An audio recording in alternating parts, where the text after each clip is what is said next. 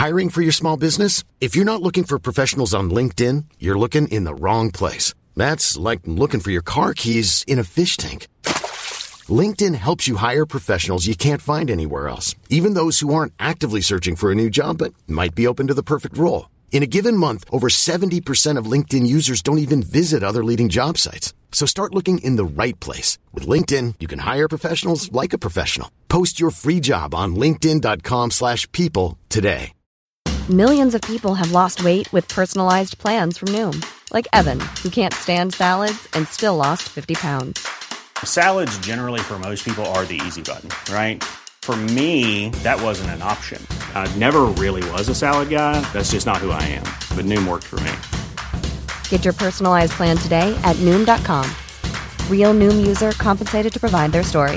In 4 weeks, the typical Noom user can expect to lose 1 to 2 pounds per week. Individual results may vary. Real spoilers powered by ReviewSTL.com. Warning, the following film discussion will ruin the ending of any movie you haven't seen. Example, Bruce Willis is dead at the end of The Sixth Sense. See how I ruined it for you? Just like that. Here are a few more. Silent breed is people! I am your father. Get it? Real spoilers. You've been warned. Broadcasting from the lush but not lavish studios located in the basement of the O'Keefe Institute for Advanced Film Snarkitude, this is Real Spoilers, episode 436, Spider-Man Into the Spider-Verse. Sony's 7th attempt at a Spider-Man movie. At a version of a Spider-Man movie. Sure. Yeah. So I guess before we go down that road, let's go around the table and everyone can introduce themselves. This is Joe. This is Kevin. And this is Tom. Also, quick shameless plugs. Don't forget, we're available on Apple Podcasts, Spotify, wherever you get your podcast. Be sure and rate, review, subscribe. Check out our Facebook page, facebook.com/realspoilers. And, of course, our Patreon account, patreon.com/realspoilers. So, there. Let's dig in, shall we? Let's give a little background on this. So we had the 3 Sam Raimi movies. Heard of them. Right? Then we had Venom. Sadly. Excuse me, we have Columbia Pictures 1977, The Amazing Spider-Man. Tune in on Patreon for that episode. That was a fun one, I'll tell you that. The TV show? Oh, yeah. I mean, look, dude. That's what I said. I'm going to say, I said exactly what you're going to say. You don't know how good you got. We had a whole discussion about how it's of its time. People were clamoring for content. Like, we totally went into that. We're like, thank God we're alive now. That's what we got. That predates Superman. And we were damn glad to get it. You liked it. Yes. Yeah. So you've got the 3 Spider-Man movies. You've got Venom. Got Amazing Spider-Man 1 and 2. Amazing. Oh, God, I always forget about those. And then you have this. And, Spider-Man 1 and Spider-Man 2 are probably the best. Or not probably. Were the best out of the Sony stuff. And it's interesting that they have... Spider-Man Homecoming is still Sony. I don't consider that a Sony movie. Yeah, it is. I mean, but it's still Sony. It was released by them. Yeah, but it was not produced by them. No, that's an MCU movie. Yeah. It's interesting that it has taken these companies this long to enter the superhero genre into the animation world. Yeah, because it seems like it's the obvious choice. It's the obvious choice. DC's been doing it for... Yeah, but not theatrically. Yeah. Oh, that's true. I mean, but like the Dark Knight Returns. Nope. Oh, they never. Those were all. But they did. Well, they did Fathom event for their releases. That's not good. Okay. I don't consider that a theatrical release. The only one that was Mask of the Phantasm. Yeah, that was theatrical. Sure, and that's amazing. Saw that. Yeah, I saw that in theaters. Do you hear the story about Mark Hamill? No. So no one went to see that movie because it was a Batman cartoon. So it made no money in theaters. So on Christmas, Mark Hamill took his family to a theater, and there was one other family in there. So Mark Hamill and his family go and sit next to these other people and are just like hanging out with them. That's funny. It's awesome. They made friends. So these people got to hang out with Mark Hamill on the Christmas. Joker, the Hobgoblin, Luke Skywalker. Yeah. Just cool Mark Hamill. Corvette Summer. Sure. That's yep. The Star Wars Christmas special, holiday special. David and the pilot of 8 is Enough. Yep. And Luke Skywalker. So just to give the background on this character briefly, Miles Morales was an invention of Sarah Pacelli and Brian Bendis for an alternate timeline comic book called Ultimate Spider-Man. It was a way to do Spider-Man stories without having to deal with Peter Parker.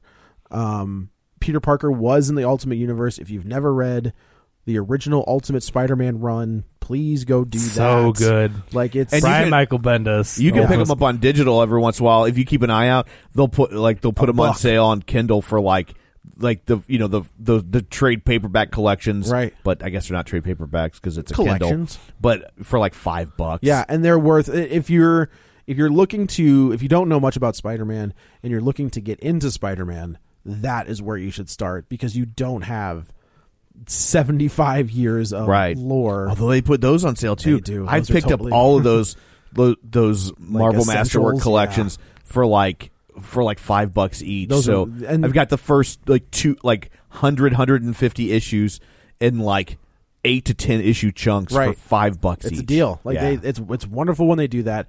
But also Marvel Unlimited. I've had Marvel Unlimited since it started, and they have such a back. Yeah, it's everything, isn't it? Or damn near. There's not super new stuff, but you can go back and get beautiful digital copies of almost everything and all the stuff that would be super hard to find. And I mean, I've subscribed since the beginning of that. It's such a great service. I mean, it's like Netflix for Marvel comic books. Comixology is the same way for $5. Well, now they kind of copied off of them, and that's what I have. But now they throw in DC stuff. They do. You don't get as much Marvel as Marvel Unlimited. No. Like they don't have the whole catalog, but you get the nice mixture. They give you like the first 2 trades, and then you could buy it. Right. Yeah. So Marvel Unlimited is awesome because you go back and you could literally read hundreds, thousands of Spider-Man. They're comics. like drug dealers. They basically are. Hey, the first one's free. Yeah. You like that Frank Miller Daredevil? Here's your first one. Oh, by the way, here's the second, third, and fourth. You watched that season 3? No. Oh, it's good. I know. I just haven't time. So good. I know. But it doesn't matter because it's canceled, so I have all the time. All the time in the world to catch up with it. It's not going to pile up on you. That's for sure. So they created this character. He's bitten by basically it's the same story, but can we just say I love how they tell origin stories in this movie. I think it's fantastic. How they go back in the comic books and tell each quick, and they get quicker as they go on. They're like, this movie is I amazing. love the fact that like this movie is an origin story, but it never felt like one. Right. Yeah.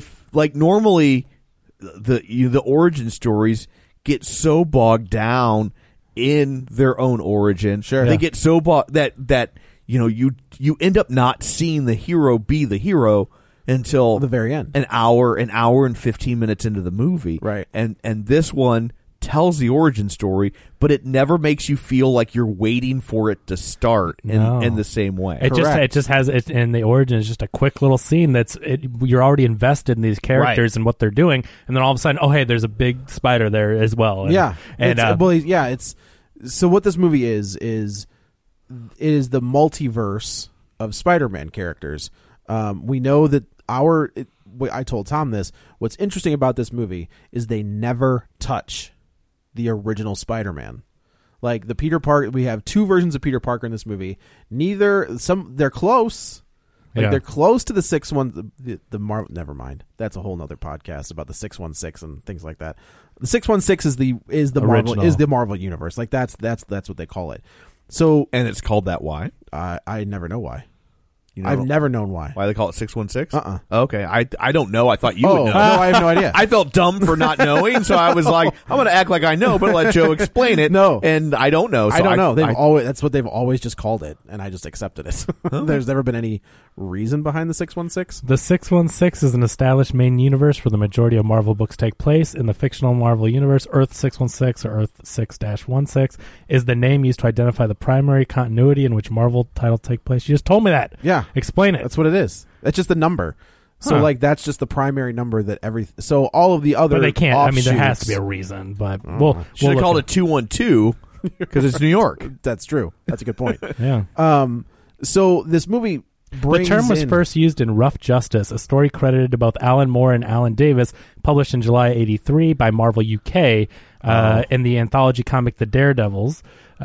Saturn uses the term to differentiate Brian Braddock, the Captain Britain of the regular Marvel universe, top 5 Marvel characters of all time for Joe, from the other members of the Captain Britain Corps, each inhabit in different universes. The designation was later used by American branch of Marvel in the Excalibur title, which frequently referenced Captain Britain's early UK published adventures. The comic was written by Chris Claremont, who created Captain Britain, and penciled by Alan Davis, the artist. Alan Moore is usually credited with creating the term. However, Alan Davis has stated the designation of Earth 616 was actually first made by David Thorpe, the previous writer of the UK published Captain Britain. Can I tell you that Alan Davis is a wonderful artist, but he refuses to update his models.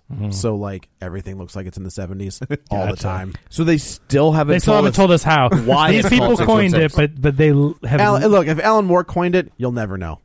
You'll never know why. Yeah. That's so anyway, so all of these, like, this movie is going to bring about a bunch of different versions of Spider-Man. You've seen in the credits, we've got Miles Morales, who is the main character of this one. You've got 2 Peter Parkers. You've got Gwen Stacy and Spider-Man Noir. I will also point out that this was by far the most diverse comic book screening I have ever been to. Big time. Which I found fascinating. It's Bendis again. I mean, Bendis is a very smart writer, but he also, in his personal life, has a mixed family. Like, he's adopted African American kids as his kids. Right. So I have a feeling as he's writing Spider-Man, obviously the advantage that Spider-Man has over Batman or Superman is you can picture yourself behind the mask. Right. You know, like, Superman doesn't wear a mask. It's, you know, he's a white dude. Batman, you can see his face. But with Spider-Man, it can be anybody under that mask. So what he was really smart about is he made Miles Morales, I think his dad's African American and his mom is Hispanic of some kind. Yeah. So you just have a different version of Spider-Man, and it's a version of Spider-Man that is appealing to other kids. Yeah. You know, much like Black Panther. I was going to say they really Black Panther this one. They're smart because they're going to get the African American demographic, but they're also going to get everyone else that loves Spider-Man. Well, you're going to get girls. Right. So, like girls, right? I mean, Spider-Gwen. I don't think you understand as soon as that character was introduced, she became the new Deadpool.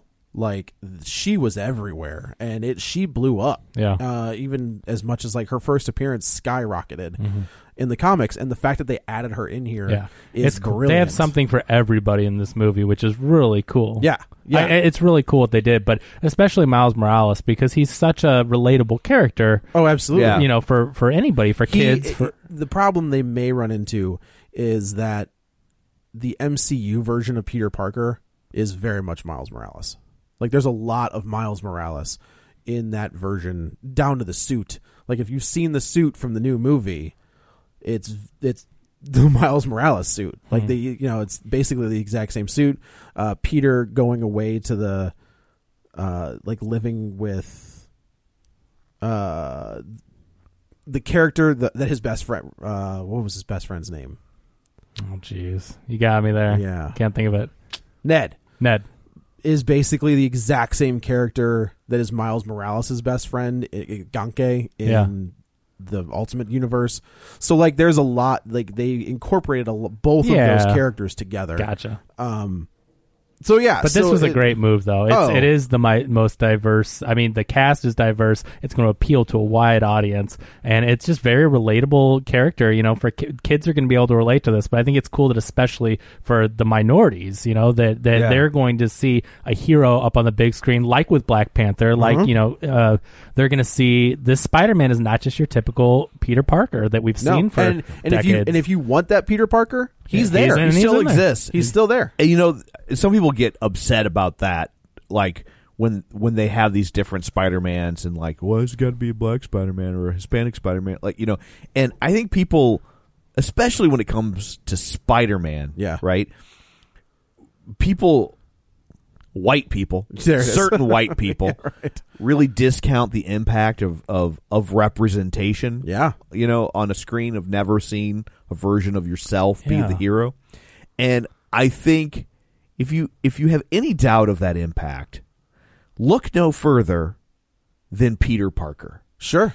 The reason Peter Parker, the reason Spider-Man is tapped into the cultural zeitgeist. And the way that it did was because Stan Lee wrote a story for nerds about a nerd, and about a nerd who gets to be the hero, it was the first time and it was white nerds, but it was the first time those people, us people, had representation. Sure. Where it wasn't the big, strong, strapping, good-looking, football-playing, all-American jock type. That guy was a dick, and it's really the first time. If maybe he's not the first, but it's certainly one of the first. Very early. Where that guy, all-American football-playing quarterback who gets the cheerleader, is a douchebag, and he's a douchebag to your hero, and it's the first time you really see that, and there were a whole group of people that had been seeing that for years in their real life, but never in a book, in a movie, in a TV show, and that's why that character exploded and still resonates to this day. So when people will say things like, "Well, it should matter," it's like, but it does matter. It does matter. And it does, and you wouldn't love this character if it didn't matter. Right. It's just this version doesn't matter to you. And that's the thing that is insane to me, is like these people the Comicsgate people, where it's just like, I'm sick of diversity, and I don't want my heroes to be women, and I don't like Thor needs to be Thor. So here's what I say about that. The characters that you love, right? Because it's mostly in the Marvel universe. DC tried to do it, and they were doing a very good job of it, and then it was just DC kind of has their own mess, where Marvel is pretty smart, where they give you Sam Wilson as Captain America, or Jane Foster as Thor, or Miles Morales as Spider-Man. Like, they have these characters that the name means more than what the costume is. Right. But if you want to read the Sam Wilson, if you don't want to read Sam Wilson as Captain America, that's fine. Yeah. Go get the Steve Rogers book. Yeah, nobody set those on fire. Well, it's not even that. They're making them at the same time. Right. Yeah. They didn't even go away. No, yeah. there was an unworthy Thor, which was the Thor that you recognize, and then there was the Mighty Thor, both written by the same guy, two different artists, two different books. Go read the unworthy Thor. Like, these characters aren't going. These characters are multi-billion-dollar properties. They're not going to get rid of Steve Rogers. Right. They're not going to get rid of Tony Stark, Peter Parker, Bruce Banner. Those characters are never going anywhere. Right. They may change them, but that doesn't mean you can't go back and read the stuff that still exists. Right. Yeah, it's That's true. the thing. Is like, diversity is a good thing. But look at the world around us. We live in a diverse world. Absolutely, so I don't get why do. people are so against. But it's also just like, why wouldn't you want to see? You can only tell a Thor story so many times, and when you change Thor into a woman, you get a totally different story. Totally different story. Right. Totally different problems. You have a whole new range of things you can do in a book. So it doesn't make any sense to me that you just want to see comic fans just bitch and moan about, we want something new, we want something different, and Marvel says, okay, here's the Black Captain America. I don't like it. Here's Captain America in a weird dimension. I don't like it. It sucks, and I think a lot of it comes from, like what Tom said, where you've got this character that makes you feel accepted, and you finally see yourself, and then the people are just so rabidly protective of it, and they just won't let go, and it's like they don't realize that it's time for someone else to have that too, and that's what this movie does. Miles Morales, what a great role model for people of color, and you have not only the black but Hispanic that's smart to make it mixed, and so both of those communities can see to have a hero. Bendis loves that paycheck. Yeah, and he's at DC now, so he's not even at Marvel anymore. Oh, that's funny. That's right. I forgot that he jumped to DC over. And he's writing Superman. Yeah. But I think this story is great. I loved seeing a fresh take on the Spider-Man character, and like we all said, there's still plenty of Peter Parkers out there for you to enjoy. We just named like 7 movies with Peter Parker in it. But even in this movie, I mean, you still have Peter Parkers to enjoy. Yeah, you have 2 Peter Parkers. So this one starts with Miles Morales, and he's... So is this not the 616? Miles Morales is in a different universe. Well, okay. Is Peter B. Parker 616? There is no 616 Peter Parker in this movie. That's the hook. That's what I'm confused about because I'm like, so which one bites the dust? Spoilers. Okay. Miles Morales is Peter Parker. Right. Right. So in the Ultimate Universe, in the comic books, yeah, Peter Parker the real Peter Parker dies, and Miles Morales picks up the ball and runs with it.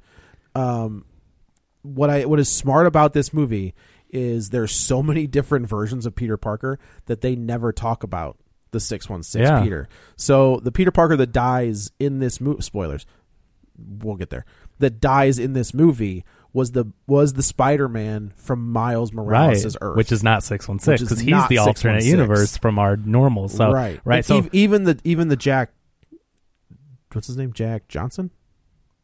Jake Johnson is Jack Johnson. That's Peter B. Parker, and so that's Peter Benjamin Parker is the name of the 616. Like that's Peter Parker's name. That's what I was wondering. So is he our no? Oh, because the Mary Jane problems wouldn't be happening, and they get there's no right okay because there's another universe where they get married and they have a kid. Like there's Mayday Parker is Peter Parker and Mary Jane's daughter. Okay. So in this world, Miles gets into this very elite school. It's the scene you get in the trailer that I think is absolutely hilarious, where Miles doesn't really want to go. Like he is more connected to the Brooklyn public school that he goes to rather than he's comfortable with the streets. He's he knows people. He's walking to school and he sees them at the basketball court. And he's very familiar with the streets, but he's really smart and has good test scores and got into private school where he doesn't belong. He doesn't feel like he belongs. Gifted private school. Where his dad is, and it looks like he stays there during the week and comes home on the weekends. Yeah, his dad's a cop and his mom's a nurse, which is different from the comic books. Like his dad, I don't think is a cop. I don't think it's a private school.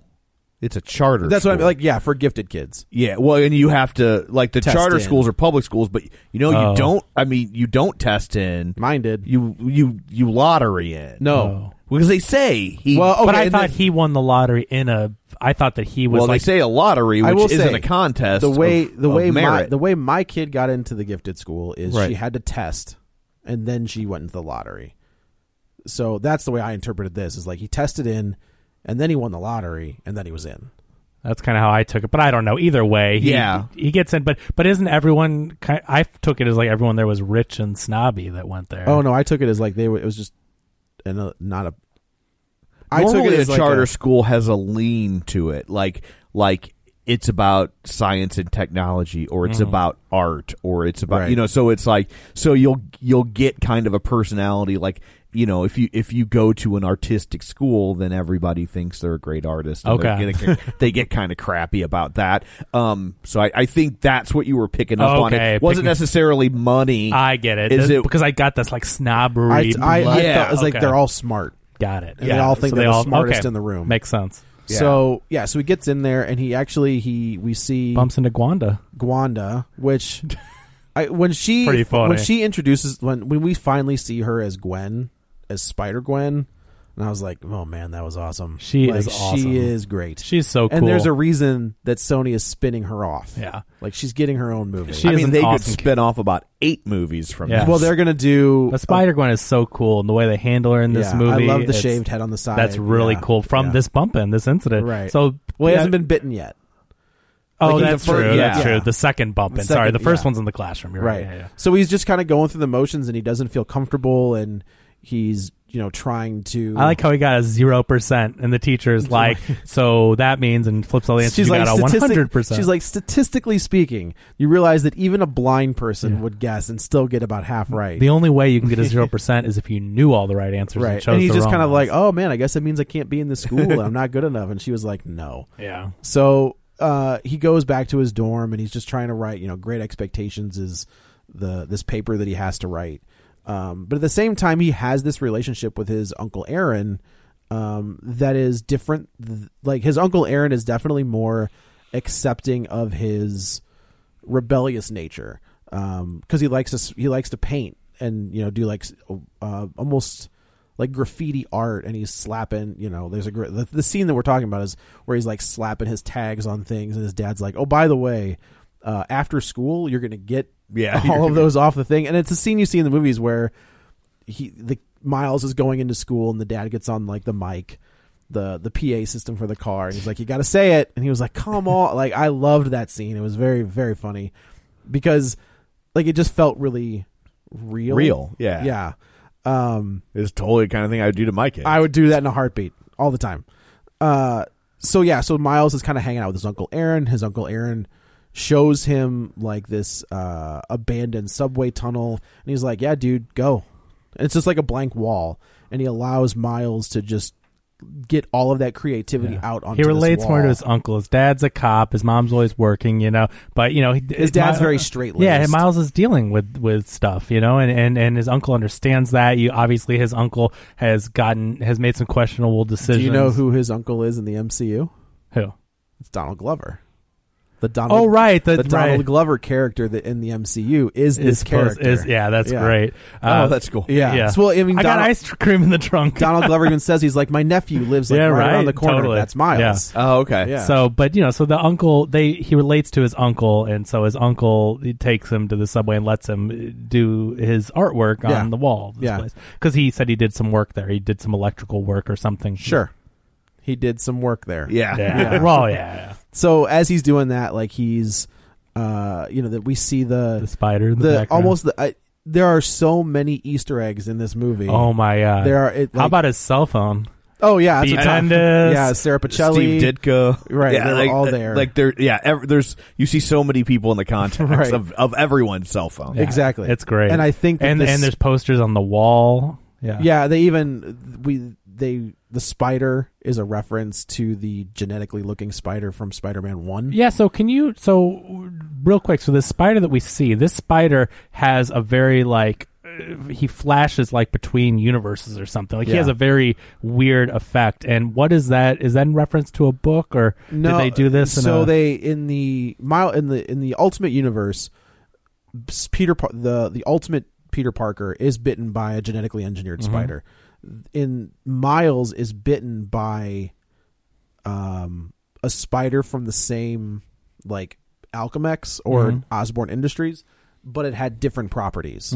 So that's why Miles has a couple different powers than Peter Parker. But in this movie, he's getting they never explain where that. Well, he's getting the collateral damage of what Fisk is trying to do. Though. I don't think so because the collider hasn't gone off yet. But he's in the lab where they're doing these experiments, so they've been creating the collider. Yeah. Right? So I took it as, they didn't just fire it up, they've been working on it, and so I figure the spider was in that lab, and I could see that. It does the jumping, so I didn't know if there was a book that did the same thing. I do find it funny that they call it glitching. Yeah. That was a nice little... No, there's nothing in the books that are... But it's in the comic books, it's just another spider that Osborn had.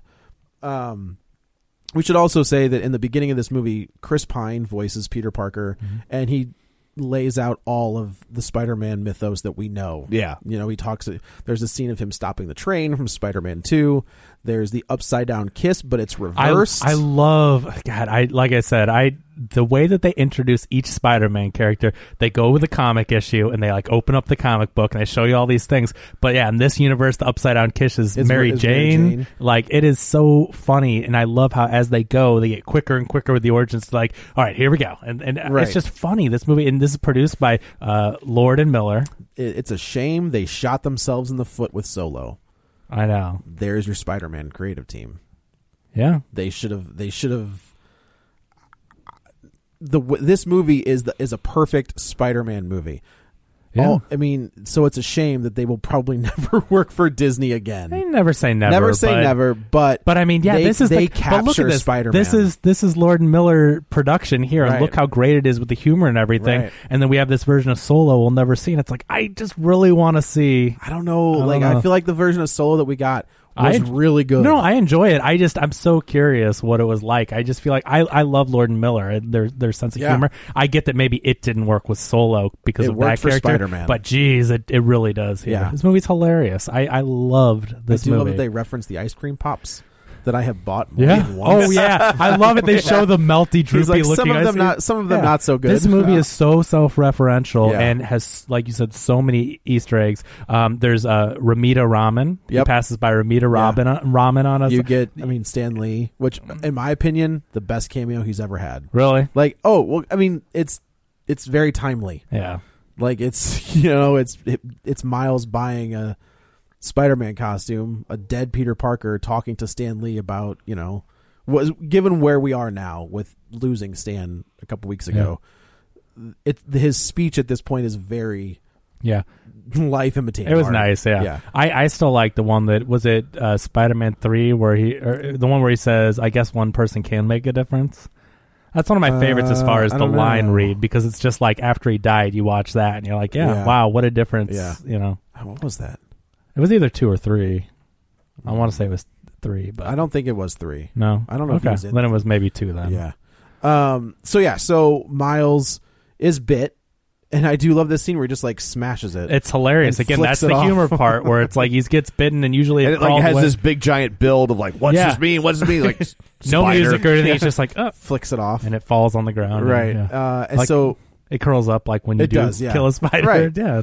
So he goes back to his dorm, and it's huge, by the way. If you saw a spider, I don't like to brag. But well, how would I know if that's what? That's weird. It's that big. Well, oh, okay. But that spider is like almost the size of his hand. Yeah, I mean, it was a big old if you spider. saw a spider like that, I don't know that you would be like, oh, like squish. Whatever Earth this is, it has some big, like this is Australia Earth. I guess. When I see a tiny spider, I'm like, ew. Right, I know. So I mean, the proportion of the spider to his hand is ridiculous. But so he very clear, I'm a giant pussy. Yeah, just put it out there. Yeah, I don't want anybody to get any ideas or anything. So he goes home. He goes back to his dorm, and he's like I felt like he was sleeping for days, but I guess it was just that night. I took it as like a full day. Yeah, I guess it could have been because his buddy, like you see his roommate coming in and out, and working on his clothes. He was asleep for like a full day. Yeah, and he goes back to class.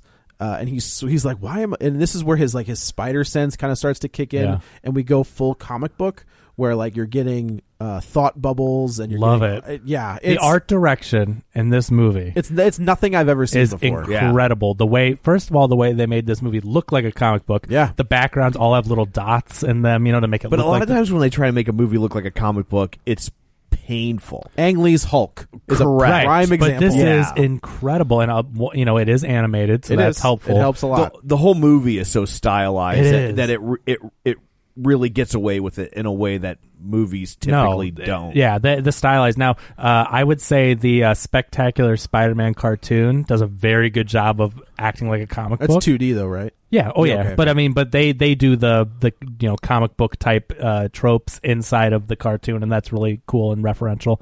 But no, the look of this movie is beautiful, and one of the main designers is actually from St. Louis, and so really? I think I'm going to be interviewing him. Oh, nice. And I'll get to ask him some questions. But I love the design of the world and the characters and everything, and then just like with the editing of this movie and the choices they made with thought bubbles and everything. It's really cool how they brought a comic book to life, but so organically in this world. Like it never stood out as like, oh, that was a cheesy effect. Like it was right. It was cool. No, it was very cool. So when he's thinking, it's thought bubbles. And you hear him reading his thoughts, but they pop up. Yeah.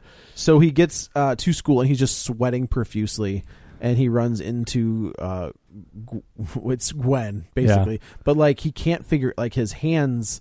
Like he's starting to develop his powers, and he can't like let go of things. Like, he's like sticky. Yeah, he's sticky. So he goes to like when his Uncle Aaron is talking to him earlier in the movie. He's like, "You just put your hand on her shoulder, and you're just like, hey." And he was I just also like, thought this was work? a really bad move for this day and age, though. This is one thing that made me feel a little uncomfortable. Well, he's just saying it's okay to just touch people, especially. It's her shoulder. I mean, do you think that's a general rule that you could follow? Well, I mean, touch people. Jumping ahead, he's also a villain. That's fair. Well, that's true if that's his advice. But I mean, but they're showing Miles Morales touching someone that he doesn't know very well. He's met her one time, and I thought this was out of place for 2018. I think it's a good movie, so maybe we're accepting it. But I thought that, and I love the movie, but I'm like, don't just touch people. It's her shoulder, so I didn't. Can people just touch people like that if it's just their shoulder? I feel like her the shoulder isn't as offensive as like the small of her back, or like her face. It's not. It's all relative. But I'm just saying. I've been in crowds like at a concert or something where I like might put my hand on somebody's back just to be like, "Hey, I'm coming through." Right, like I don't want to, Well, sure, you got to tap people on the shoulder sometimes. But when this is to hit on a woman. Yeah. I guess to touch them without their consent. And this is probably not a conversation that 3 dudes should have. Yeah. But to me, I feel like a shoulder. No, I don't find it offensive. Okay, but I'm sure I will be told that it is. Yeah, I'm not gonna lie. I don't know where the line is. I don't know where because the line is. I get what you're saying, Kevin, but I also like if something comes up, and just especially like if it's a one and done. Right. Like if somebody's like, "Hey," and then you do it again, absolutely no. Sure, but like if in this context, like I'm not super upset about it. No, and maybe I'm wrong not to be. I don't know. Yeah. And it leads to a thing. Like he goes and like touches her, and as he's like pulling away, his hand gets stuck in her hair because he can't control his powers, and she has to have like this kick-ass haircut. Maybe this is the lesson: don't touch people when you don't have their consent. Look what can happen. A lot of teenagers can't control things, and also true, and then get sticky. Yeah, that's also a very good point.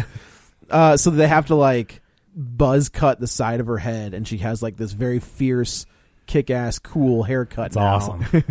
Where she's got like the side I love buzz. that hairdo. Anyway, like what's the in Game of Thrones, Marjorie, but in real life, Natalie like Dormer. when she has in Hunger Games with the shaved sides but the long hair. Yeah, that is an awesome hairdo. Because she's also. I know. I'm like talking to Katie. I'm like, that's a really good hairdo. I'm you sure check Katie's out that. like, yeah. Okay. She's like, I'm not doing that, but. We should say that looks like your wife has probably grown her hair out for a very long time. Yeah. She's a punk. She's in a band, and she's the drummer, so she is pretty cool. Yeah, that's how in her origin story they show real quick. Do you know what the name of her band is? I forget. The Mary Janes. That's awesome. Do you know who's in her band? Who? Felicia Hardy, Betty Brant, and Mary Jane. That's awesome. They're all part of like the same Is Mary band. Jane the lead singer? Yes. Okay. Yeah, that's cool. So he meets her. And then, like, he's freaking out, like, because things are happening to him, and he doesn't know what's happening. Does he go see his uncle, and he's not there? That sound right? You guys saw it yesterday. I saw it over a week ago. Okay, so I think you're really gonna have to. Either way, he sees like Spider-Man gets involved in a fight, and Miles kind of, his spider sense goes off, and he starts to follow his spider sense. And it leads him to this world's Peter Parker, who is engaged in a fight with this world's Harry Osborn.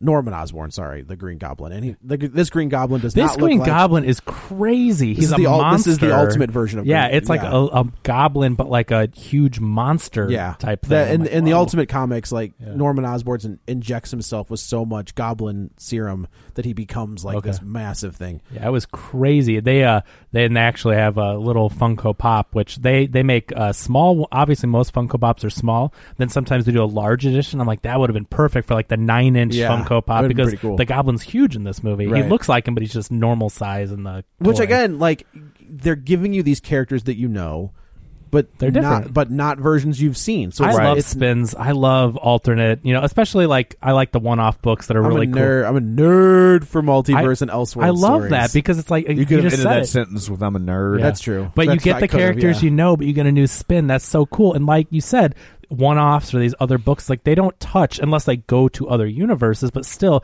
they live on their own. So you get a new take, right? But it doesn't ruin the other one. It just when they introduced the Kingdom Come version of Superman, I was like, I want more of this character because I mean, like he's not our Superman. Yeah. Like he's broken. Like more adventures. How did he get that way? Yeah. Well, we know how he got that way, but yeah, like that character, Zack Snyder. Kind of. If you read Kingdom Come, it's not too far off. Wow. So Miles shows Lois up. dies, right?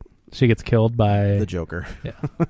There's an awful scene with the Joker standing over everybody in the Daily Planet with like laughing gas, and Jimmy's watch is going off, and Superman gets there too late, and everybody's dead. Yeah. And then they, whatever. Yeah. Go read Kingdom Come by Mark Waid and Alex Ross. It's fantastic. So Miles shows up, and and DC puts that stuff on sale all the time on Kindle. Totally worth Alex it. Ross. Alex Ross is is one of the next greatest. level. Yeah, amazing. He doesn't draw; he paints. Paints them. Yeah, it's crazy. So Miles is there watching all of this happen. We see Norman Osborn. We see the Prowler, which is a very cool design. We see Tombstone, he looks a lot like Spawn. He does look like a lot. Yes, you're not wrong. But he's purple instead of black and white and green. We see the Tombstone, which is one of my favorite Spider-Man characters that never gets used. So the fact that he was in this movie was fantastic. And the Kingpin, a very exaggerated Kingpin, like very comic booky looking Kingpin. Yeah. So we find out that what the Kingpin is doing is he's trying to open this portal to other dimensions to bring another version of his wife and son back to life because they were killed in a car accident because of Fisk. And in typical villain fashion, Fisk was about to kill Spider-Man. His wife and son see him doing it. They run away. And so he blames Spider-Man for them being dead. This is very similar, having just watched Daredevil, not to spoil things, but like it gets into some very interesting territory. They kind of take on this subject of Vanessa and like what the Kingpin does and her seeing him. There's just a cool take in Daredevil. Isn't she a villain in Daredevil, though? Like, isn't she with... She is with him. Okay, yeah. I mean, it's a different spin, but it was interesting seeing that dynamic and then going to this one. I'm not saying what it is. I think in the comics that she was also kind of a villain. Okay. I think. So this is a more, in this universe, she's just a bystander. His wife. Yeah. I think she knows what her husband is up to, but gotcha. doesn't want to be involved. So during this fight, Peter and Miles run into each other.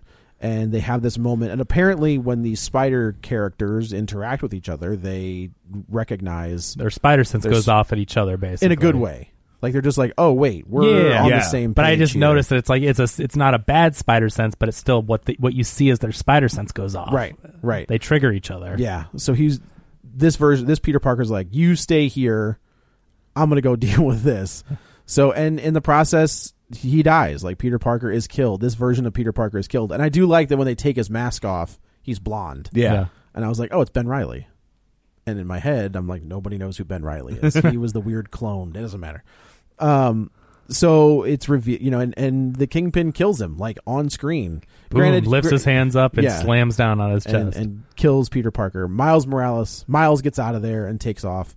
It's all over the news that Peter Parker has been killed. Do you say he gave him the jump drive? He gave him the jump drive. So there's to shut down this collider. He has a spider jump drive that will shut the whole thing down. And so his goober, which I thought, oh man, explain that again. Why do they call it a goober? He's like, it's his word for MacGuffin. Yeah. Okay. It's like there's always a thing. There's always a one thing that's going to shut it down. Okay, so they just made it up. Yeah. Okay. Because I'm like, what? I when I saw it, I'm like, why did they call it a goober again? Okay, that's why they call it just a funny word. Okay. So it's all over the news that Peter Parker has been that Peter Parker is revealed as Spider-Man. This is the only thing I didn't like because of like Mary Jane going out and talking about Peter Parker and stuff. Like their family would be a target for all these bad guys. Probably.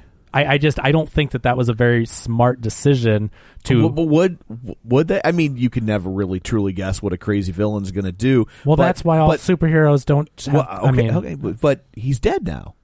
Oh, I know, but I still think. But if your goal is, the goal to hurt the family is to get to whoever Spider-Man is. But now that Spider-Man isn't alive to watch them suffer, the appeal of hurting them. He's put a lot of people in jail and ruined. But we don't see any of those people. We see Kingpin, Prowler, Tombstone. I'm just saying that, like, and again, you can never guess what a crazy villain's going to do. But just from a logic standpoint, if Venom's you in this only movie, want to hurt Mary Jane to get to Spider-Man because it will hurt Peter Parker. But once Peter Parker's dead, the appeal of hurting Mary Jane has decreased precipitously. I did have an issue in this movie when one character reveals themselves to another character and there's no reaction, but we'll get to that. Gotcha. But yeah, I'm just like, oh, why put them at because later on in the movie they all get found at Aunt May's house. It's like, well, yeah, everyone knows, but now they see that Spider-Man's alive. Peter Parker's there, Spider-Man's there. Yeah, but why do they know that he's there? Because they all revealed that. I mean, I think it was a dumb move. No, because they say that Miles was followed. Oh, yeah, it's because Miles was followed. That's true. He was followed, but Yeah. they know who Spider-Man. Like if he wasn't followed, they would figure out pretty quickly that the Spider-Man gang is hanging out. They would check Aunt May's house. Like that's an obvious. I just think that's a dumb move, and it's just a little thing where I was like, oh, why are you out in public like that? But. So Miles goes to like a costume shop, and people are just buying Spider-Man costumes left and right. This is the Stan Lee cameo where he gives him a really good pep talk. And he's like, if this doesn't fit, can I bring it back? He's like, it always fits. And then, of course, the camera pans to the side, and it says no refunds, no returns. And I was like, that's pretty good. That's good. And it's like a kid's costume. It's like high waters. They're coming up on his like Yeah, he's like, I don't that's the ties in the back. It's very much funny. a kiddie. Yeah, this is like the Target, not the like Party City expensive costume. It's the Target rack costume. It's not an over the head mask. It's like just a front plastic mask. So he goes. Does he fight?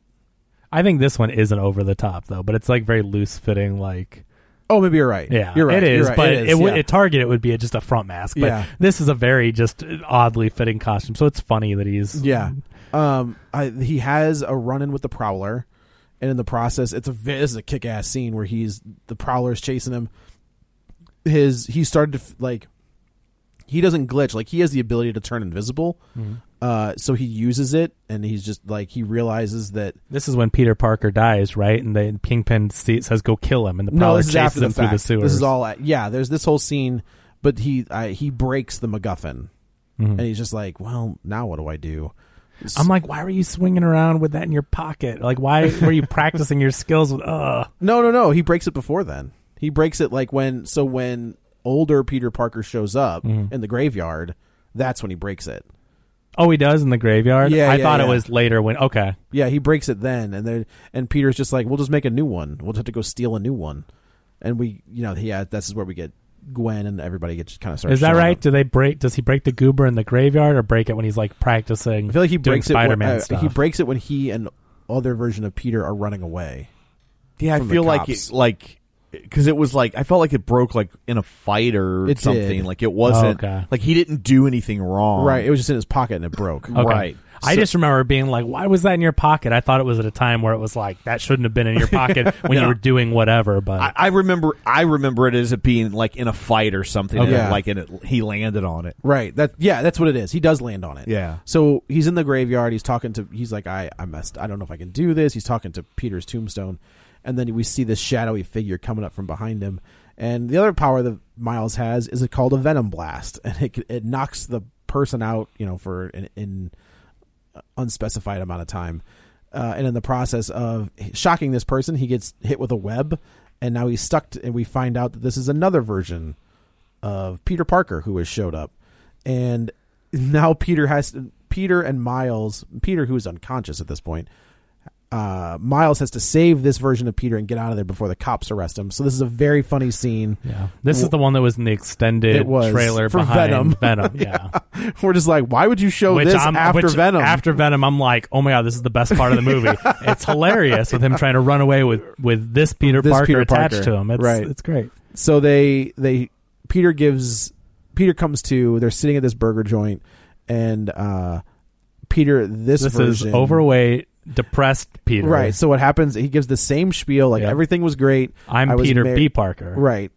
Everything was great, and then Mary Jane and I fell apart. We got divorced. I'm like, oh, God. She wanted kids. I didn't want kids. And, this is where he's like eating a piece of pizza and he's put on a little weight. I love that his stomach sticks out or like at the bottom of the suit. I love that the people keep referencing that he's a little bit thicker than normal. Absolutely. It's great.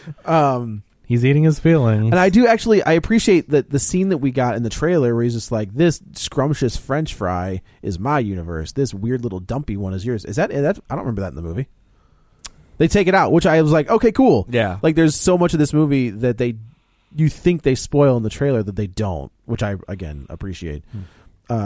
So they realize they have to go to Alchemex. I will say it was a little jarring when watching the trailer, like with this jerk Peter Parker. But when you see the movie, you understand why he is the way he is. Which makes it 1,000% better because I'm like, why is there this jerk? Like, why? I just didn't like him, but I'm like, oh, he's been through some stuff. He's got some stuff going on. But that's cool. In his universe. So they don't spoil that. They don't tell you in the trailer why he is the way he is. Right. And so I do really like that a lot more now. Yeah. So they have to go to Alchemax, which by is any means necessary. By any means necessary. No, that's Malcolm X. Correct. Sorry. Not Alchemax. Right. Which is just like, it's just another version of weird biochemical company. Yeah. So it's Oscorp basically in this universe. You know what? And it's interesting they don't call it Oscorp. I wonder if that's a Marvel thing where they're like, you can't use Oscorp. Like, we've got plans for Oscorp.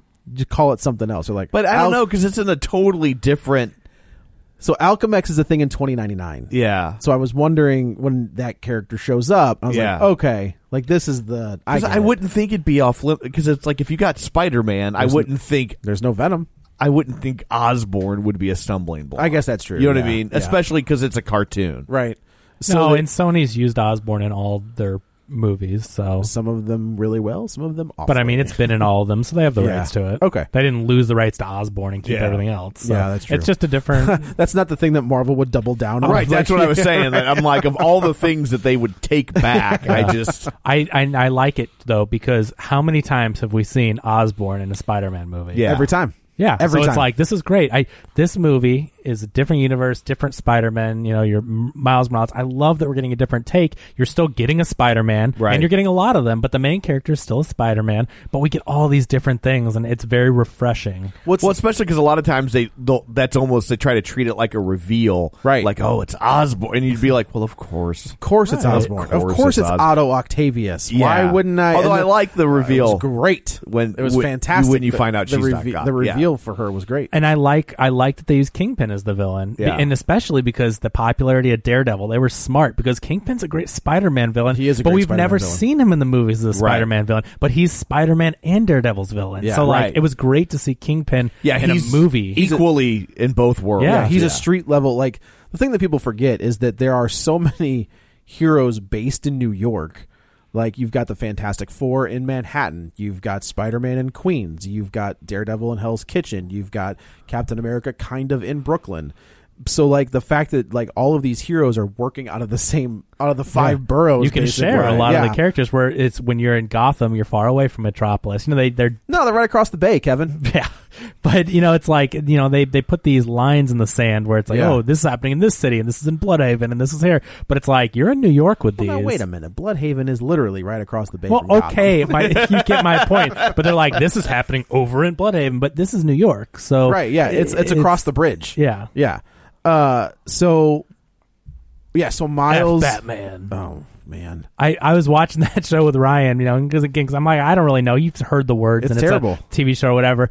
And maybe I told this story, but he says that F Batman, and Ryan goes, why do you say F Batman? And I'm like, oh, he just means like, I don't need him, screw him or whatever. But Ryan was like, why would you say that? They did introduce Donna Troy, and that is more intriguing. Because that's my favorite version. That's my favorite team. Like, in comics, is that version of the Titans. Oh, I don't know. I tried to watch Titans twice and I fell asleep both times. It was just not interesting. So Kevin and I both share, like, with our friend Brian, share the DC Universe app, like their streaming service. And I don't think I've watched any of, like, I'm just like, oh, the animated Superman show, I'm just gonna watch that. I'll watch that again. I watched the Batman animated series on there before it came out. I'm like, oh, yeah, I'll just watch that. I'm good. That's all right. Oh, they have the Swamp Thing movie on here. Yeah, I'm gonna watch that instead. So he teams up with Peter. They go to Alchemax, and I thought this scene is like, Lord and Miller have a brilliant take on, like, Spider-Man. Yeah, like it's really hard to capture his sense of humor correctly, and I think that the MCU version did a really good job of it. But this is like, it's the Spider-Man that I've read since I was a kid. Yeah, like they don't miss a beat with his interactions with Miles, all of that stuff. That's why I love Spectacular Spider-Man, because they take a lot of stuff from the Ultimate, which is Bendis. Yeah, it's Bendis. And the humor is exactly what you're loving about this one. And that Spectacular Spider-Man was an awesome series. Yeah. It is my favorite. Check that out. Yeah. I think it's on Blu-ray, and it's really? it's a really good HD looking show. So I'll have to give it a look. So they break in, and they can't. This is a great scene where Peter is hacking into the computer, but now this woman, comes back in, and he says Miles turns invisible, and he has to remember like the password, and Miles can't remember it all. So finally, they're just like, you know what, just take it. So they take the monitor and the hard drive and out. I love that they explain this, because me, as a computer guy, I'm like, you don't need the monitor. Yeah. And I love that he goes, you don't need this. Yeah, like we just need this. And That's this is, so smart. That's like, wow, someone actually is paying attention. This is where we get the reveal of the female Dr. Octopus, which I thought was great. Yes. Is this woman in any other Spider-Man? I thought there was another Spider-Man where there's a hippie looking... There is a female Doc Ock, but she's a good guy. Yeah, but wasn't there a movie where there was... Am I like in Homecoming? Or I thought there was a teacher that was kind of like hippie looking and far out. Like, I mean, the teacher in Homecoming is... the guy from freaking Silicon Valley. Yeah, well, obviously not him, but yeah, anyway, I thought Martin Starr. This character looked familiar to me, but I guess maybe we haven't seen her before. But yeah, but it's she in the comics? Not that I'm aware of. Okay, I'll figure it out. But yeah, so like you're starting to develop a rogues gallery. The best part about this movie is it starts off as a Miles Morales movie. In the middle part, you get the team. But at the end, it comes back to a Miles Morales movie. Yeah. Like, they don't focus on Peter Parker. No, I mean, the whole thing, it really is a Miles Morales movie. They don't steal away. And they kind of give you the great power and great responsibility when the blonde Spider-Man dies and Miles doesn't step in. Mm-hmm. Right. So he gets his Uncle Ben story without being like, it's Uncle, like, hello, Uncle Ben. Right. So is Uncle Ben and... Oh, never mind. They don't really bring him up with Mary Jane or with Peter Parker in this universe. We know that Peter, the Jake Johnson, Peter Parker, Uncle Ben is dead. Yeah, and Aunt May is dead. Yeah, but in this universe, though, they don't ever reference him. I don't know. I have a feeling he's not there. Yeah, like that's to me. Well, definitely. Yeah, we talk about that on that 77 show, but like you got to have Uncle Ben has to die. Yeah, like it's just one of those things. Krypton has to explode. Bruce Wayne's parents have to die. Uncle Ben has to die. Yeah. Otherwise, you don't get Spider-Man. So they go and they steal he's teaching him how to swing, and they're doing everything. They get away. It's a great scene. They get jumped. They're going to lose. And then here comes Gwen Stacy as Spider-Gwen. And it's one of the coolest costumes. Like, I love that costume. Yeah, it's like, great. It's great. So when this is the problem that I had. When she reveals herself to the new Peter Parker as Gwen Stacy, and he has no reaction to her whatsoever. But do we know that happened to him? I guess that's a good point. Because maybe I did wonder that too. Doesn't I'm exist in his world. Yeah, you're talking about Peter B. Parker? Yeah. We don't know. Yeah. That's true. Yeah. To me, like that... Because you think he should have been like, what? Like, of course I killed you. Yeah. Yeah. Yeah, because remember, this is not 616. It's not 616. You've already so said that's that. Very so true. This that is whatever true. universe he comes from. He's not going to have the same... So we get the Gwen Stacy origin, where she's... in his flashback, he doesn't go, and then I killed a girl, and then I... his backstory. So she, from this Earth, she's bitten by a radioactive spider. Her best friend is Peter Parker, and what happens in the comics, at least, is that he is very jealous of the fact that Gwen got these powers and he didn't. So he injects himself with what he thinks is another version of it, and he becomes a lizard. And dies. Go read those books. That sounds awesome. I've never read Is it Spider-Woman? Spider-Gwen. It's just Spider... Because in this, she refers to herself as Spider-Woman. She does. So that got me confused. I'm like, why isn't she calling herself Spider-Gwen? Why is she Spider... Because Gwen's her name. Oh, I know. I just... But she... Well... The comic book itself is called I see what you're saying. Yeah. But it's she's great. Spider-Woman in this movie. Right. Which I think they're going to change...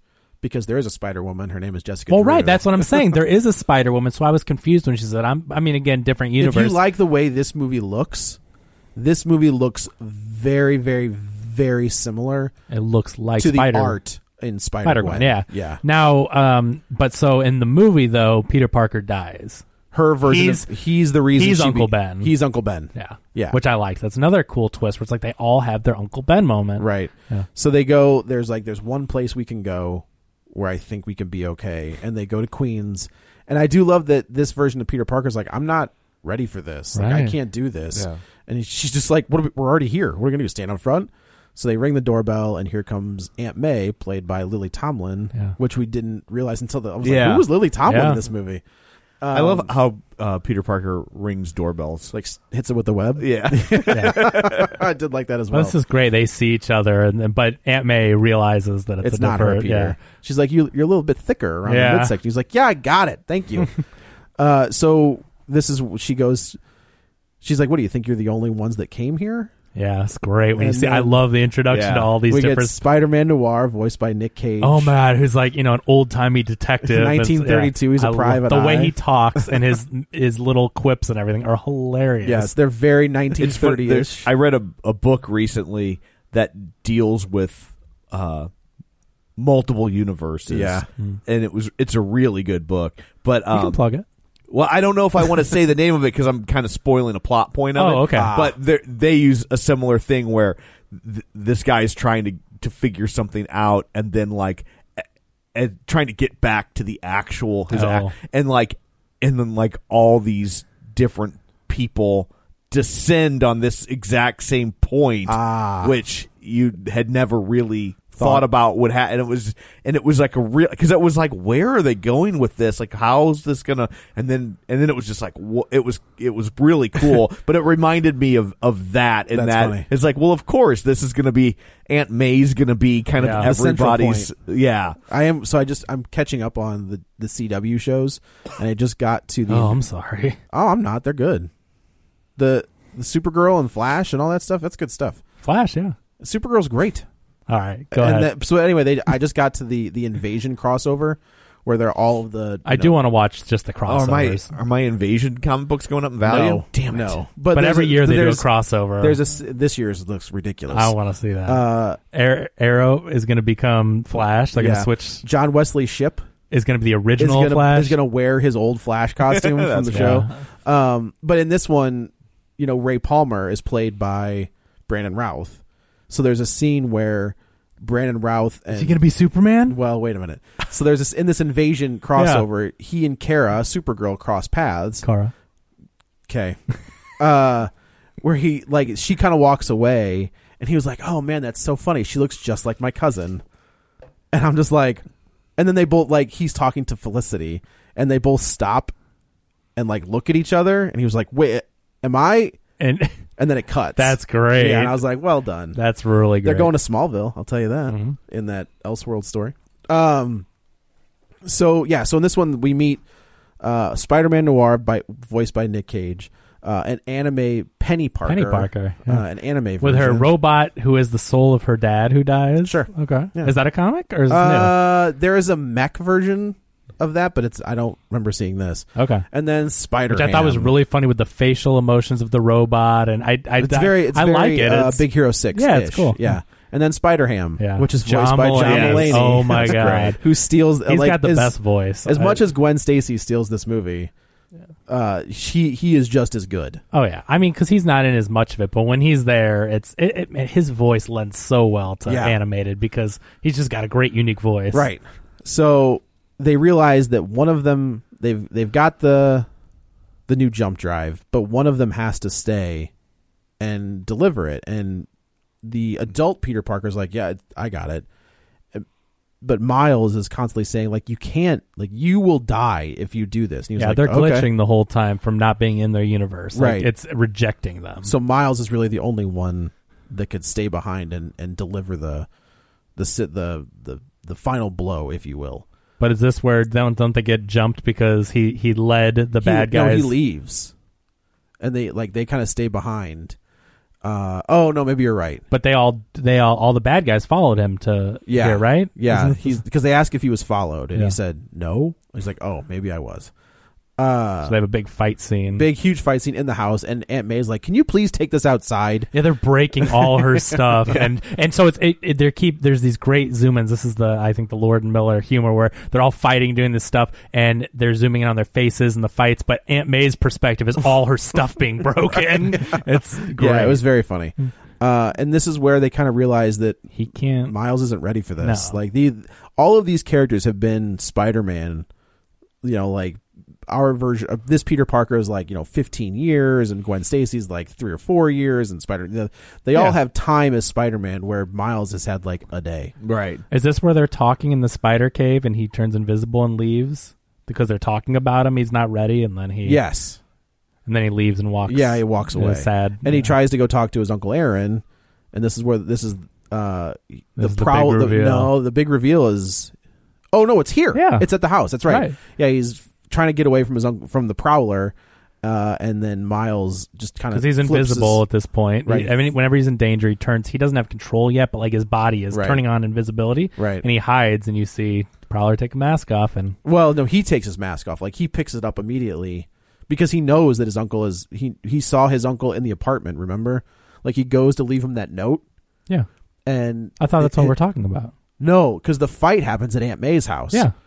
But there's another scene where Miles wearing the Spider-Man that costume. happens before the fight? Yes. Oh, gotcha. Where he goes to his uncle's apartment. Yeah. Sorry, that's what I was talking about. That scene, yeah. He goes to his uncle's apartment. He's going to leave him this note. He's like, I got all this stuff going on.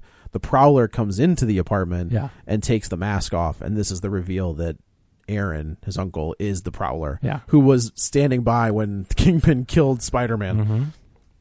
And this is where we get that great fight. So I love this conflict now that the Prowler has. Right. It's his nephew that they're both really close. And now it's like, what do you do? It's a really cool. So in this fight at Aunt May's house, Miles knows who the Prowler is. And just as the Prowler is about to kill him, he takes his mask off.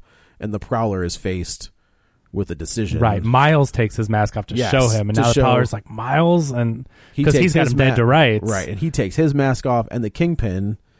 and he lets Miles go. He lets Miles go, and then Kingpin shoots Aaron, the Prowler. So Miles grabs his uncle, and he bolts, and he takes off. Oh, and this is so uncomfortable because then he takes him to safety, and who shows up in this alley?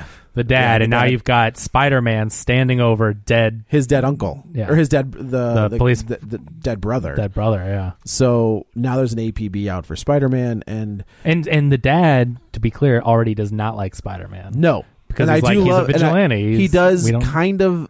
Yeah, he's doing the J. Jonah Jameson thing where he's just like he's a menace and he thinks the rules don't apply to him. Mm-hmm. So he already doesn't like him. Now he thinks he killed his brother. Right. So it's game on. Game on.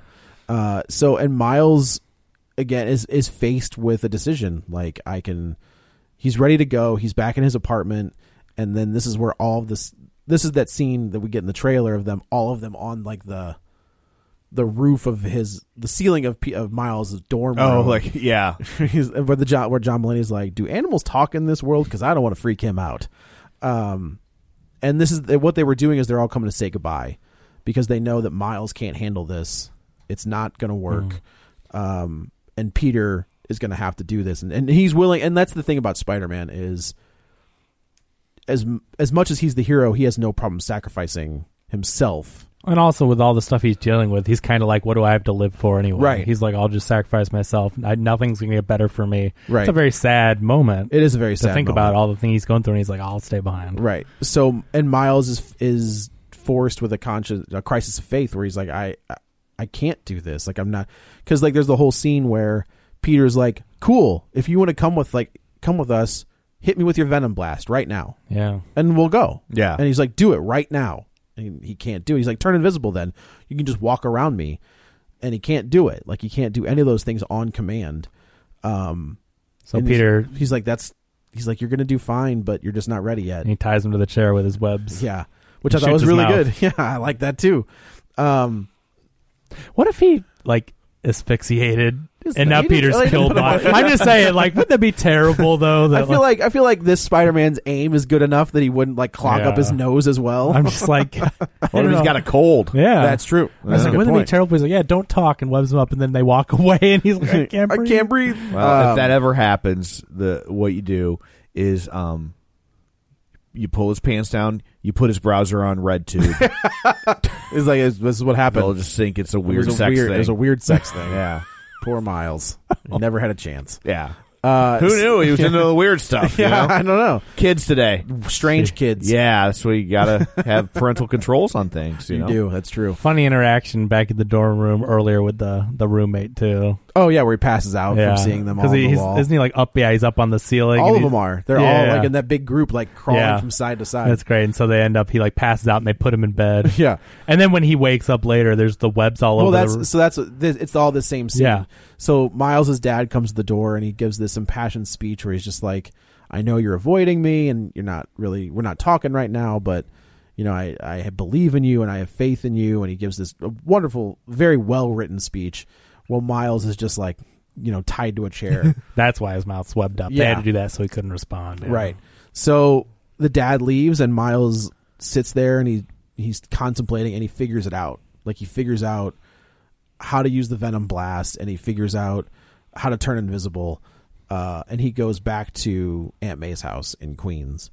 And I do like the line where she's just like, took you long enough. Yeah, that's great. I thought it was interesting how they made the suit, too. He makes his own suit by spray painting a Spider-Man suit. Yeah, he took a Spider-Man suit and spray painted it to how he wanted it. Because I was wondering, I'm like, so maybe there was just a black version of the suit there. Yeah, I mean, the space-time continuum is about to be torn apart. Right. But let's go ahead and make this suit look cool. Yeah. Right. Did you get all the suits? I mean, I saw a lot. I don't. So there was the PS4 game suit. Mm-hmm. There was like there's a stealth suit. There was the Secret Wars suit. Yeah. No black costume. Yeah. Which I thought was interesting. Yeah. But all of the suits that he has worn. How about the one with the cape? Because Peter Parker says no capes. He was like, hey, look at this. And they go and he goes, I think I found one with a cape. And even older Spider-Man's like, well played. That's hilarious. So the plot, the plan is they're going to go into this gala ball dressed as Spider-Man because everybody's dressed. All the waiters are dressed as Spider-Man. That's the one Mary Jane and the bread. It was great. The bread was a great scene where Gwen's like, we got to go. And he was like, wait. I gotta do this thing. And he talks to, so he Peter, thinks like, of course it's obvious that he's Peter under this mask. And she thinks he's another waiter. And right. Like, more bread. Can we get more bread? And I'm sorry I wasn't there to give you the bread that you need. Yeah. Hilarious. And Gwen's just like, we'll get the bread. Yeah. And then as they're walking away, she's like, are you kidding me right now? So they get down to where this collider is, and it's a massive brawl where they're fighting. Prowler's dead, but Kingpin and Doc Ock and Tombstone. So you've got all these villains they're fighting. They're gonna lose. They're losing, and then here comes Miles, which wearing I gotta tell you, this soundtrack kicked ass too. It's a very cool soundtrack. I like this soundtrack a lot. Very rap heavy soundtrack. I mean, most all the songs, if you listen to the soundtrack, are rap, but it's cool. What? It's a okay. I mean, I listened to it after the movie. I'm like, oh, it's all rap, but it's cool. Yeah, and it's I love fit that with the tone of this movie. Did. It's a very. I mean, that's the thing is this movie. It's different than all the other Spider-Man movies, you know, it's very different. And so you're going to reach a different demographic. You're going to give these kids a hero to look up to, like we talked about. Yeah, but it's like cool for everybody. I mean, Venom was the same way. Yeah, Eminem. Yeah, that song sucked though. I mean, you have to realize that popular music nowadays is rap. Absolutely. That's the thing. So soundtracks used to have rock acts, Creed, and whatever on them, but now it's like Smashing Pumpkins. Yeah, popular music is rap. Chad Kroger and Josie Scott. Yeah, Spider-Man 2. That's what I was. Yeah. So Miles Morales turns the tide of the fight. They implant the spider drive. But they have to hit a certain button, and of course, this whole scene takes place in like a screensaver. It's basically crazy, and it looked awesome. The universe is merging. There's stuff flying around everywhere. Yeah. It's bananas. It is bananas. So they start kicking back. They think they've won.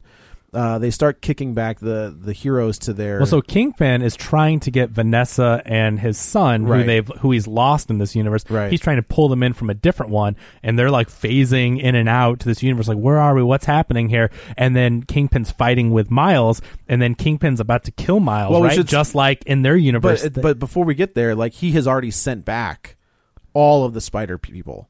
So like they figured, one by one he's letting them You get a good interaction. Like Gwen kind of says, I don't have, like early in the movie she's like, I don't have friends anymore because I don't trust the friendship.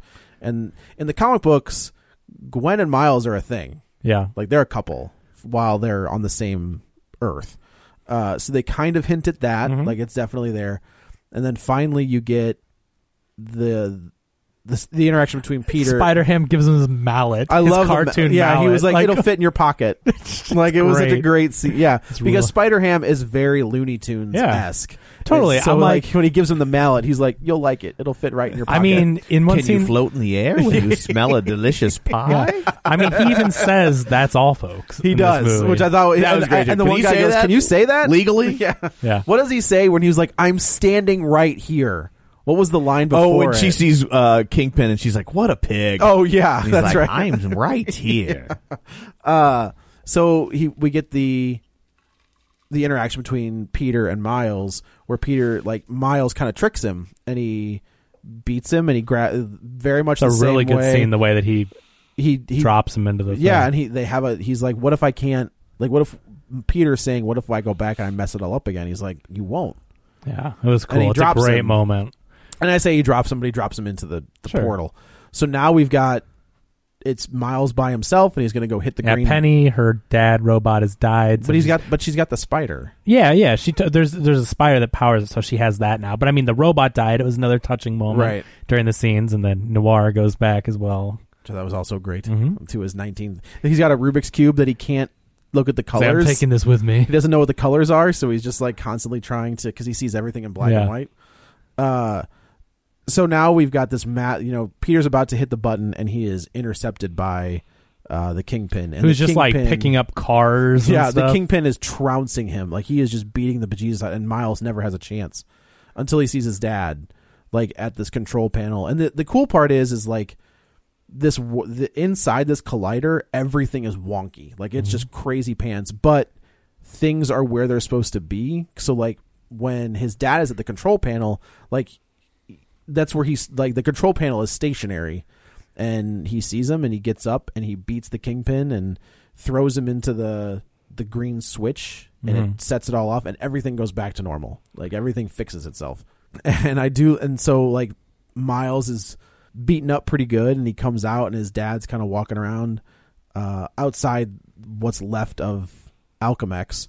The voice. Oh my God, it was so when great. He's like, oh well, Yeah. thank you very much. And Love you, dude. yeah, He was he's just like, oh "What?" my god, so good. And he kind of points up, and there's Kingpin, who's webbed up. Yeah, Leaves leaves him a little present. Leaves him a little present. And this Old is what school Spider-Man old style. school Spider-Man style. Friendly neighborhood Spider-Man written on a Yeah. little note.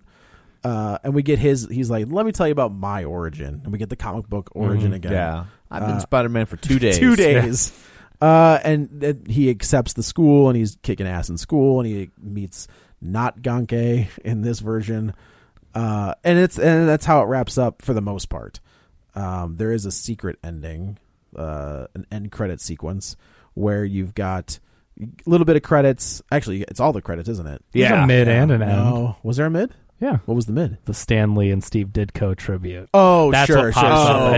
It wasn't really. That's Okay, so anyway, the ending sequence is you hear a disembodied voice, and you see it's a black screen, and they're showing exactly what happened, and there's this like hologram that says, "Look, I've developed this wrist thing for you, where you can bounce from universe to universe and do what you have to do." And you see a hand come in, and immediately I'm just like, "Oh yeah, it's Miguel O'Hara, like it's Spider-Man 2099, like that costume is very, very identifiable." right. And he was like, okay, great. So we get to see Spider-Man 2099, which is a great, great costume. And he jumps into the 1966 universe. And so it's just like, This is one of my favorite parts of the This is- entire movie. this is when he Lord- lands in that street, I'm like, they're going to do the pointing thing. 'cause this is Lord and Miller Yeah. all day. But that's like one of the most popular memes of the Spider-Man is Yeah. the two Spider-Men pointing at each other, and they just point back and forth He's at like, each no, other. you're pointing. No, And I'm it's- not pointing. and they You're put- pointing. They put 2099 in the animation style of 66. Yeah. But it's the 99 suit, and Right. it's so funny. And that's, and he's like, I'm not pointing. You started pointing. I'm not, it's a very funny ending sequence. Now, I thought this was very similar to Deadpool going back and trying to fix his universes. Yeah. Because, like, the first part that Spider-Man decides to go back, 2099 visits, is 66, which is like it's made fun of all the time, Sure, whatever. sure. Deadpool goes back and fixes origins. Like, I don't know. I thought that was... They kind see that. of stole it from that, but it's hilarious. Yeah. No, and and that's how you get that Yeah. nice little ending. Yeah. They want to do an all-female Spider-Women movie. So I was assuming you will get Gwen Stacy, Jessica Drew, Mayday Mary Jane. Parker. Maybe Mary Jane. I don't think so. Penny Parker. Like you'll get the female characters. Yeah. Black Cat. Maybe, I don't know. I would watch a movie with every single one of these Spider-Man in it. I want Spider-Ham.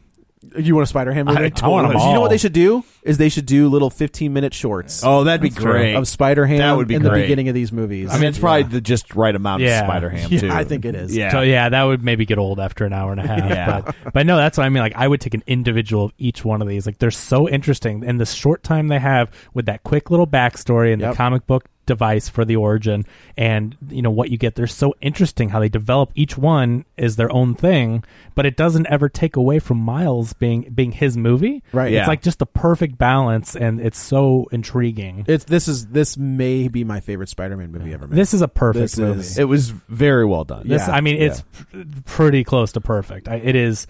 I mean, like right now, it's sitting on 99% with one negative review. Is it that one guy? It's not. Oh, all right. How about that? It's someone that said that the action sequences were all choppy and stop animation-y, which I completely disagree with, because when I saw the trailer, I thought everything was choppy, but then I'm like, oh, the action scenes, they sped it up to normal. The action was smoother in this movie, and then the normal walking and talking was that stop motion style. But I'm like, oh, they speed it up during the action, so it's not annoying and choppy. Like, right. Very smooth. I honestly, I feel like that those trailers weren't the finished product, because I never felt like it was choppy. Like I remember watching those trailers. It's stylized. I don't mean in a bad way, but I mean I got used to it very quickly. Yeah, you just get used to it once you see it, because that was my biggest concern. Like, oh, it's this really great CG, but it's stop motion. Like you don't have to do that with CG. Right. But like when you're in it and it's so good, like it's just disappears. Your brain gets used to it. Right. And I think it's great. And then again, for the action sequences, it's smoother and you can follow it. But that's what the one negative review said. It was like it's choppy animation, ball, and I'm like, I didn't feel that way at all. Nope. This is probably. I mean, MCU Spider-Man is really good. Yeah. This is a lot of people that have off seen the it charts. early, like on Twitter. A lot of people are saying this is the best Spider-Man movie of all time. I have a hard time debating that point. Yeah, it was a lot of fun. Yeah, very good. And that's what you want out of a Spider-Man movie. Absolutely. Yeah. So we should probably go around the table and everyone can say where to find them. This is Joe. You can follow me on the Twitter at Joey Butts, BUTTS21. This is Kevin. Follow me on Twitter at Kevin R. Brackett. And this is Tom. You can follow me on Twitter at Roger Kubert or on Facebook at Facebook.com/Tom O'Keefe. Find the show at Apple Podcasts, Spotify, wherever you get your podcast. Don't forget, rate, review, subscribe. And, of course, you can find us on Facebook at Facebook.com/Real Spoilers or on Twitter at Real Spoilers or on Patreon if you want to kick in a little money at Patreon.com/Real Spoilers. So that's it for this one. No idea what we're doing next. We're off. Wow. So, but we'll figure it out. So until next time, the guru uses hypnotism to get people to commit suicide. Innocent say I keep a check. She was a bad, nevertheless. Calling it quits now, baby, I'm a wreck. Crash at my place, baby, you're a wreck. Needless to say, I'm keeping a check. She was a bad, nevertheless. Calling it quits now, baby, I'm a wreck.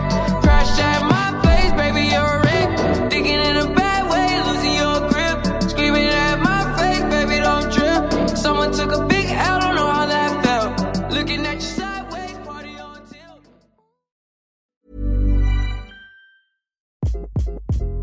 Hi, this is Craig Robinson from Ways to Win, and support for this podcast comes from Invesco QQQ, the official ETF of the NCAA. The future isn't scary. Not realizing its potential, however, could be. Just like on the recruiting trail, I've seen potential come in many forms as a coach. Learn more at Invesco.com/QQQ. Let's rethink possibility. Invesco Distributors, Inc. Hey, it's Danny Pellegrino from Everything Iconic. Ready to upgrade your style game without blowing your budget? Check out Quince. They've got all the good stuff, shirts and polos, activewear, and fine leather goods, all at 50 to 80% less than other high-end brands. And the best part? They're all about safe, ethical, and responsible manufacturing. Get that luxury vibe without the luxury price tag. Hit up quince.com/upgrade for free shipping and 365-day returns on your next order. That's quince.com/upgrade.